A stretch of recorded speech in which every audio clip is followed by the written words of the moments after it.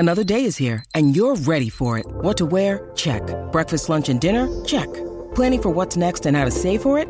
That's where Bank of America can help. For your financial to-dos, Bank of America has experts ready to help get you closer to your goals. Get started at one of our local financial centers or 24/7 in our mobile banking app. Find a location near you at bankofamerica.com/talktous. What would you like the power to do? Mobile banking requires downloading the app and is only available for select devices. Message and data rates may apply. Bank of America N.A., member FDIC. When you need mealtime inspiration, it's worth shopping Kroger, where you'll find over 30,000 mouth-watering choices that excite your inner foodie. And no matter what tasty choice you make, you'll enjoy our everyday low prices, plus extra ways to save, like digital coupons worth over $600 each week. You can also save up to $1 off per gallon at the pump with fuel points. More savings and more inspiring flavors make shopping Kroger worth it every time. Kroger, fresh for everyone. Fuel restrictions apply. The future is a hefty responsibility and not one that we take lightly. But then taking things lightly has never been what Hefty is about. That's why we've created the Hefty Renew program that turns hard-to-recycle plastics into valuable resources like park benches and building materials. To participate, simply fill up an orange Hefty Renew bag with accepted items, tie it up, and drop it in with your regular recycling. That's it. It's that easy. It's time to rethink recycling with Renew. Particular valued resources may vary by geography. More info available at heftyrenew.com. 5, 4, 3, 2, 1, 0. All engine running. Liftoff. We have a liftoff.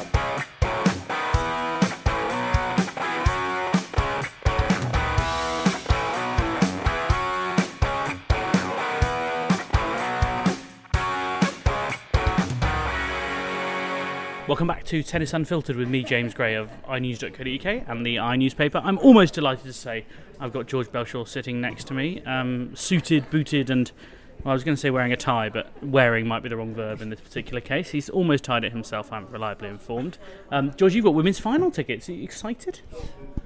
Always. No, I think it'll be quite an interesting match. I guess we don't want to dwell on it too long at this stage. Dwell away, George, because I'd like you to make a prediction and then look like an idiot. Yeah, I mean, I really hope Oddens does it. I know we've kind of on this podcast said I don't think she's going to do it, and I really won't think she's going to do it if she doesn't do it today. But she's beaten Rybakina, beaten Sabalenka.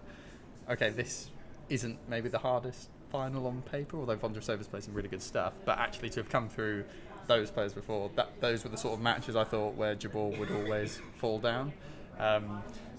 So yeah, it'll be interesting. I mean, Vondrousova is kind of in a similar boat, really, isn't it? In terms of like, this is Jabeur's third Grand Slam final, and it's sort of Vondrousova's third in the sense of French Open, Olympic final. Oh, I'd forgotten about the Olympics. Yeah, okay. Yeah, so kind of they've both had two shots at getting a major title, and now they'll get a third. But you'd have to say Jabeur would deserve it a lot more, wouldn't you? I mean, Vondrousova's been such a random player, like never really cracked top 5. Has she even been top 10 possibly? She's been 14, I think, as high as. I mean, I think the word deserve is quite problematic. Like, does anyone ever deserve a Grand Slam? I don't know. I mean, Ons Jabeur has, and I think I've bored listeners with this stat before, but you can have it again. She's the first player since 2012, first woman since 2012, to beat 3 top 10 players in the same Wimbledon. The last one was Serena Williams back in 2012. Incredibly, one of the 3 players they beat is the same, and it's Petra Kvitova, who Serena beat in 2012 and who Ons beat in 2023 and was top 10 on both occasions, but that's neither here nor there. So in that sense, I suppose maybe she does deserve it slightly more, but yeah, I mean, Vondrousova's played some good tennis. I think the reason she's got to where she is she's quite an unusual player. I heard someone, and Calvin poo-pooed this, but I heard someone compare her to Cam Norrie, and like there are similarities, like the sort of loopy forehand, the flat backhand. She does make a lot of balls. I think in the context of the women's game, I think she's slightly more of a power hitter. I mean, she's not a power hitter, but slightly more than Cam is. But I think the problem is, looking out over southwest London today, it's extremely windy, up to 50-mile-an-hour gusts. And I don't think they'll shut the roof on the grounds of wind. And I think if it's really no, I think if it's really windy, like I think Vondrousova might really struggle, and like Jabeur's flat power might just win out. Yeah, I mean, I think Jabeur will win regardless of the conditions. But especially if that happens, I think a lot of her game can be adapted quite easily compared to Vondrousova. So I think she'll not really. I mean, she may struggle. It's meant to be pretty bloody windy. I was thinking back to the windiest tennis matches I could think of, and I swear there was like a Murray match at the US Open where a chair actually like blew onto the court. So I something like that would be quite entertaining. I mean, Calvin will be like Grand Slams on wind. No, I'm sorry. Calvin does. I think it's Nottingham or Ilkley. Oh, is it Ilkley? Like okay, yeah. It might be Nottingham as well. I don't know. But Calvin back tomorrow for his wind correspondent role. All right, well, you've got to make a prediction, George. Them's the rules. You have a 5-point lead over Calvin, while I'm just quietly fourth in a 3-horse race. How many sets? I think Jabeur wins. Yeah, you said that. I don't know. I think I'll go Jabeur in 2, actually. I just think she's better than Vondrousova. So that is usually a good reason to pick someone in a prediction. I think on the basis that I have spent the whole of this tournament picking like slightly alternative picks, and let's face it, no, and it's gone really badly. I'm also going to go Jabeur, but in 3 sets. I think she just gets so tight. I said it. I was on BBC Radio London yesterday. Not to drop a name, and I said she does get tight. Like she does get nervous, and you can't practice that. Like you can't practice not being nervous. Grand Slam finals. Okay, she's done it twice, but she got really tight here last year. I don't think she dealt with the US Open brilliantly either. She's also the favourite going into this, which is a whole different kettle of fish. Like she hasn't been the favourite probably since I don't know the quarterfinals maybe. I mean, no, to the last 16. It could have shades of the Zverev team final this in some ways, in the sense of, team came into that match, I would say, quite comfortable favourite. He'd been there plenty of times before, and he made an absolute bloody meal of it when he'd actually played his previous Grand Slam finals quite well against better opposition and kind of been a noble loser. Plucky loser. So it'll be interesting if that happens today. I'm now sort of revisiting my own prediction. I'll stick with Jabeur in 2. Live George wavering in the wind. The least decisive man on the planet. I mean, Vondrousova could win as well. No. I mean, the problem is, George, there's only 2 possible winners, so it is rather easy to swither. There's 4 possible options.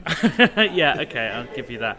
And Calvin wants to get bonus points for not getting it right, as usual. Yeah. I am going to ask Calvin for his prediction live, so I'll bring that to you a little bit later in the show. If he replies.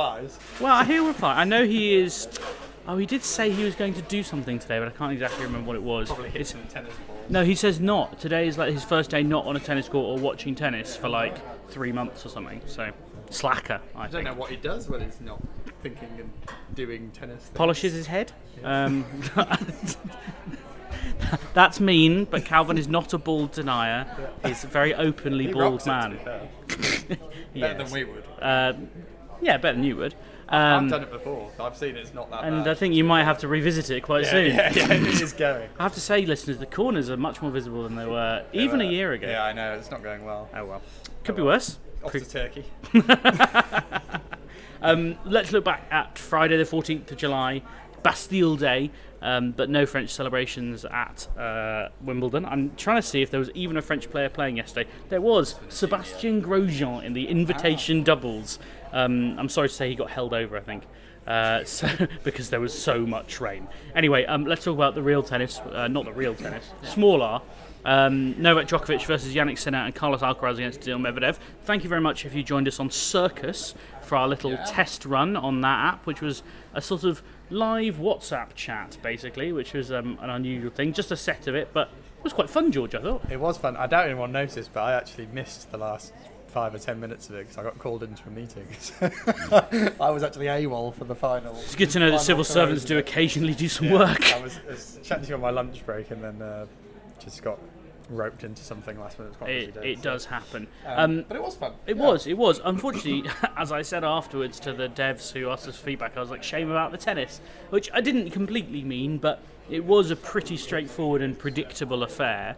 Novak Djokovic winning 6-3, 6-4, 7-6. He said afterwards it was much closer than the scoreline suggests, which literally everyone always says after they've completely pumped someone. Actually, the only person I can think of who doesn't say that, or has at least once not said it, is Jelena Ostapenko, who on at least one occasion has just said, yeah, I think I'm better than her, and I won, which I completely respect, and is often true. The major talking point, George, actually happened after he went off air, so to speak, on Circus, which was the hindrance in the second set.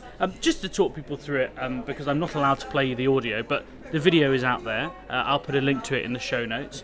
Novak Djokovic hit a very good backhand down the line, and then just after it bounced on Jannik Sinner's side of the net, quite frankly, celebrated. And Sinner still got to the ball and got it in, which John McEnroe said was proof that he hadn't been hindered, which of course is the rule. Now, for people who don't know the rule, it's very vague. It's Rule 26 in the ITF rules of tennis, and it pretty much says if a player is hindered by a deliberate act by the other player, then they shall be given the point.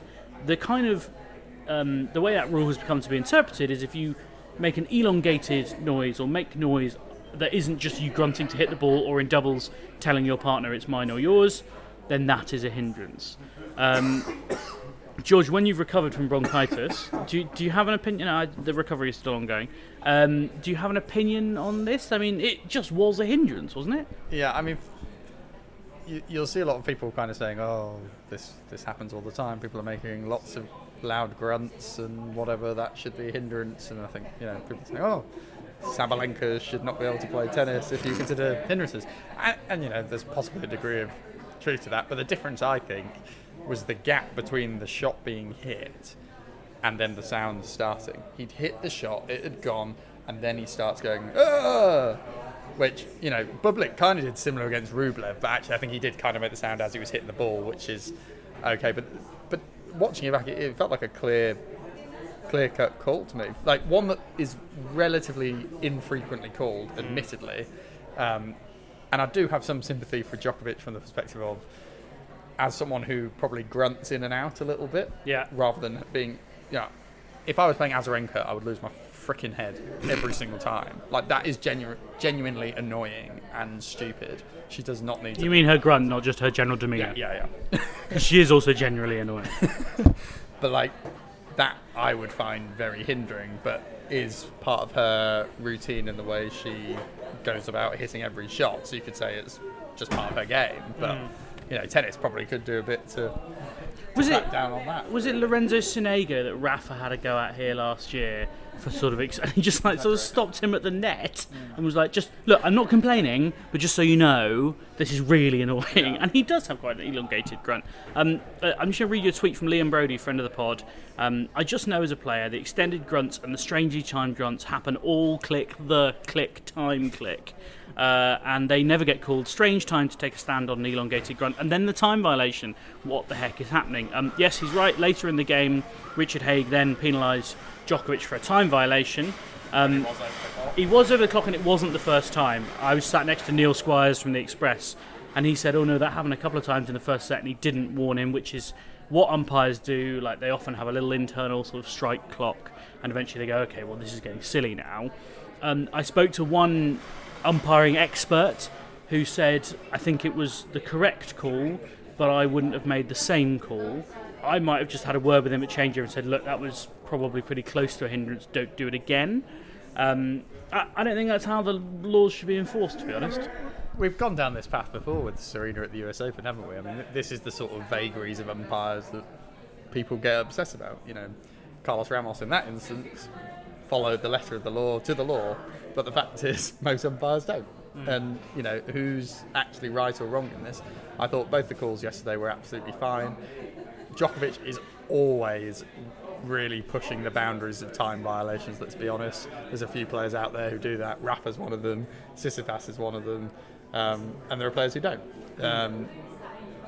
But in terms of the grunt, I thought that was about as clear-cut a grunting call I've ever seen, and fair play for HTC. And people will say, oh, he shouldn't be inserting himself in a semi-final like this. Well, as a sport fan myself, it pisses me off more than anything when umpires make calls based on the occasion rather than the rules. Like, just don't want to say I've been dwelling on this for 11 years, James, but as an Aston Villa fan who went to the Wembley final in the League Cup against Man United, referee Phil Dowd didn't send off Nemanja Vidic in the first 5 minutes, who pulled down Gabby Agbonlahor as the last man. You don't need to remind me. It's an occasion, and he didn't want to send off and ruin the final. Well, actually, frankly, no, that's wrong. You should follow the laws, and Villa should have won that game. And I'm not bitter. I am bitter. Do better. When was the last time Villa won a trophy? Yeah, exactly. Not in my lifetime. European Cup. 97, I think, League Cup. Okay. So it wasn't my lifetime, but I was 5. So. Hardly counts. Yes, I agree with you to a broad extent, but I would also say that in this case, the law is very unclear. It's very vague. I had to check it because I couldn't quite believe it was as vague as it was, but it is. It really doesn't have many. It has a few cases, like, if this happens, is that a hindrance? Stuff about, like, if your hat falls off or if a ball falls out of your pocket. But, for this stuff, it's not really clear. But I think making noise that's outside of the shot is clear hindrance to me. So and that's what happened in this. Yeah. He made a sound that was nothing to do with the shot he just played. Yeah. Frankly. I fear we might be about to get interrupted by Jonathan Jareko, but I'm going to make an on-air hand signal at him if we do. I don't know what the on-air hand signal is. It's going to look a lot like a wave, which is probably not ideal, but we'll see. Excellent. The production assistant's gone to tell him not to disturb us. Ideal. We'll see how it goes. Other than that, George, the match itself, Sinner just not good enough in these matches, and it's Djokovic at Wimbledon. Yeah, we said the other day, didn't we? Sinner's just not. Well, you guys said, I wasn't here, but he'd not played anyone really. Like he literally hadn't played a seeded player. Yeah, not played a top 64 player, I think, in terms of the draw. Oh no, you said that on Circus, yeah, which is ridiculous. It's crazy. So even if there were double the amount of seeds, he wouldn't have faced a seeded player. And it kind of showed. And I said this earlier in the tournament, didn't I? Against when Alcaraz had the first kind of test. I can't actually remember who it was against now, so long ago, but he dropped a set to someone and it felt like he was pushed. It was Nicolas Jarry. I actually think Nicolas Jarry, yeah. I think matches like that are a good thing to have happen to you. 100%. To get yourself ready for a guy like Novak. And it felt to me like Sinner had a good run, did what was expected of him, wasn't really pushed, and then met someone who has been there, done it a million times before, and I don't even think Sinner played terribly in terms of he set up opportunities, but he wasn't clinical enough. He hadn't been put in those match situations where you need to win big points against big players. And equally, that's probably just his problem, full stop, isn't it? He had 3 break points in the first set. He didn't take any of them. Djokovic had 1. He took it. I think that just sums it up. And I also think, and I'm not a tactical expert in tennis by any stretch of the imagination, but when I watch Sinner play those big matches, I just think, what are you doing? Like, you're just hitting neutral balls back at Novak Djokovic and sort of expecting... And he was also just missing rally balls on a regular basis. So how are you expecting to win this match? If you're expecting Novak to miss more than you, it's not going to happen. The funny thing is, I thought he started really well, which is weird to say when he's lost the first 2 games. But he came out, took it at him. He just didn't take the break points. And then Novak played a pretty good return game. But... that's the way he has to play against Novak. He has to be positive. He's good enough to hit through anyone, really. Like he's got such clean ball striking, but he just feels a little bit hesitant in big moments. You can't hit through Novak Djokovic. You can't just... Wawrinka can. People have. Yeah. I almost think there's your best chance sometimes against Novak is to completely overwhelm him. And I think Alcaraz, can do that tomorrow. McEnroe in commentary said quite a fair point, I think, on this. Is most players in the world, you'd kind of say, okay, to play Novak, you need to do this, this, and this. With Alcaraz, you're kind of no, you can just play your game. It's good enough against anyone. You just have to handle the nerves. I think I noticed yesterday, and I don't know whether I'm the first, but I'm sure I'm not. People talk a lot about movement on grass, and Alcaraz, who beat Medvedev 6-3, 6-3, 6-3 yesterday, Medvedev said, I didn't feel like I played that badly. We have thoughts. But the thing about Alcaraz is he doesn't slide on grass, right? and Sinner does, which was very impressive. It was the only thing I thought Sinner did really well yesterday. But Alcaraz doesn't slide on grass, but what he does do is he hits the ball on the run very well. And if you think about it, if you're fit enough to recover and to do those shuttle runs, and you're good enough at hitting the ball on the run, you don't need to slide, because you're doing the sliding but taking paces. And I think that's where it'll kind of come into it. It's potentially Alcaraz could find himself running a lot. If he can do that, then I think he's got a chance. Yeah, I think my worry for Alcaraz, and it kind of showed in that third set against Medvedev, is I still think his serve is probably not strong enough at the moment. It's not a bad serve, it's just I think it will give a lot of opportunities to Novak to get on top of it, particularly the second one. Whereas I think Novak's serve on grass is like one of the most underrated shots in tennis. It's how he's become so strong. He just picks his spot perfectly. His second serves, we've seen him have rocky moments against that, like Berrettini in the final, where it suddenly was dropping to under 17 miles an hour. But broadly speaking, his second serve, he's willing to take a little bit more pace on it than at other events. I don't know, it just feels like he's really, really taken every little bit of his serve, made it marginally better over the years, and now it's quite a potent weapon. That's where I fear for Alcaraz. I mean, you're kind of right about the... hello. This is great. We're not even live. It's just like, oh my God. Anyway, yeah, you're right. Djokovic's serve is one of the most underrated things on tour. I am now forced to ask you for a prediction, George, your favourite part of the day. The last prediction of the tournament, you'll be glad to know. Because I'm not going to make you predict like the men's doubles final later today, or the women's doubles for that matter. What do you think? I mean, I've thought Djokovic is going to win the tournament from the start. And congratulations, you and 65% of the bookmakers. Yeah. I do think Alcaraz is playing better than I was expecting, though. Mm-hmm. He looks like he's really kind of found his feet on grass. I just can't. I still am sticking in Novak camp. I think Novak in 4 or 5 probably. I hope in 5. I think it'd be great to have a bit of an epic. I mean, look, I don't hope either of them win from a kind of neutral perspective. Sorry, George, I'm afraid you're going to be disappointed then. Yeah. But like I'm not like hugely invested in either. I think it's good for tennis if it's a really good match, but the result's not as important. Yeah. If anything, it's probably still slightly better for Novak to be winning at this stage, to build Alcaraz up as a profile where he like nearly does it but loses, and then comes back next year and does it. Okay. Do you know what I mean? Narrative arcs. Narrative arcs. Yeah. So yeah, I'll go Novak in.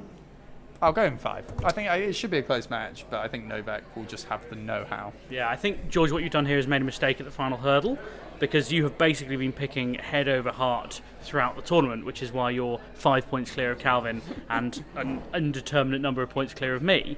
I'm going to, for once, go with my head, which is Djokovic in 4. I'm almost Djokovic in 3, because I genuinely think we're all very excited about this, but there's half a chance this might be a bit of a damp squib. We'll see what Calvin says. I will press him for a prediction. I don't know. I mean, I was going to ask you for more about the tournament, George, but I feel like your good lady is already getting bored enough of listening to us in her well-tuned ears. She's currently interrogating the Royal Box list for about 20 minutes, which is actually quite impressive. Other than your excellent security skills, Liz, it's been much appreciated. Thank you always much to you, listener, for tuning in throughout the championships. We will have one more pod. I'll do one tonight looking back at the women's final. I'm probably going to leave 10 Pims George out of that one. I might do it. A brief furrow. We'll see how we go. And it's karaoke night at my cricket club, George, so I don't know if I'm going to hang around that late, but we'll see how we go. We'll see how long the final lasts. Yeah. And we'll also, of course, have our wrap-up podcast after the men's final on Sunday. We'll get Calvin in. We'll try and throw a few other bits and pieces your way as well. But most importantly, please do come back next time. 5, 4, 3, 2, 1, 0. All engine running. Liftoff. We have a liftoff.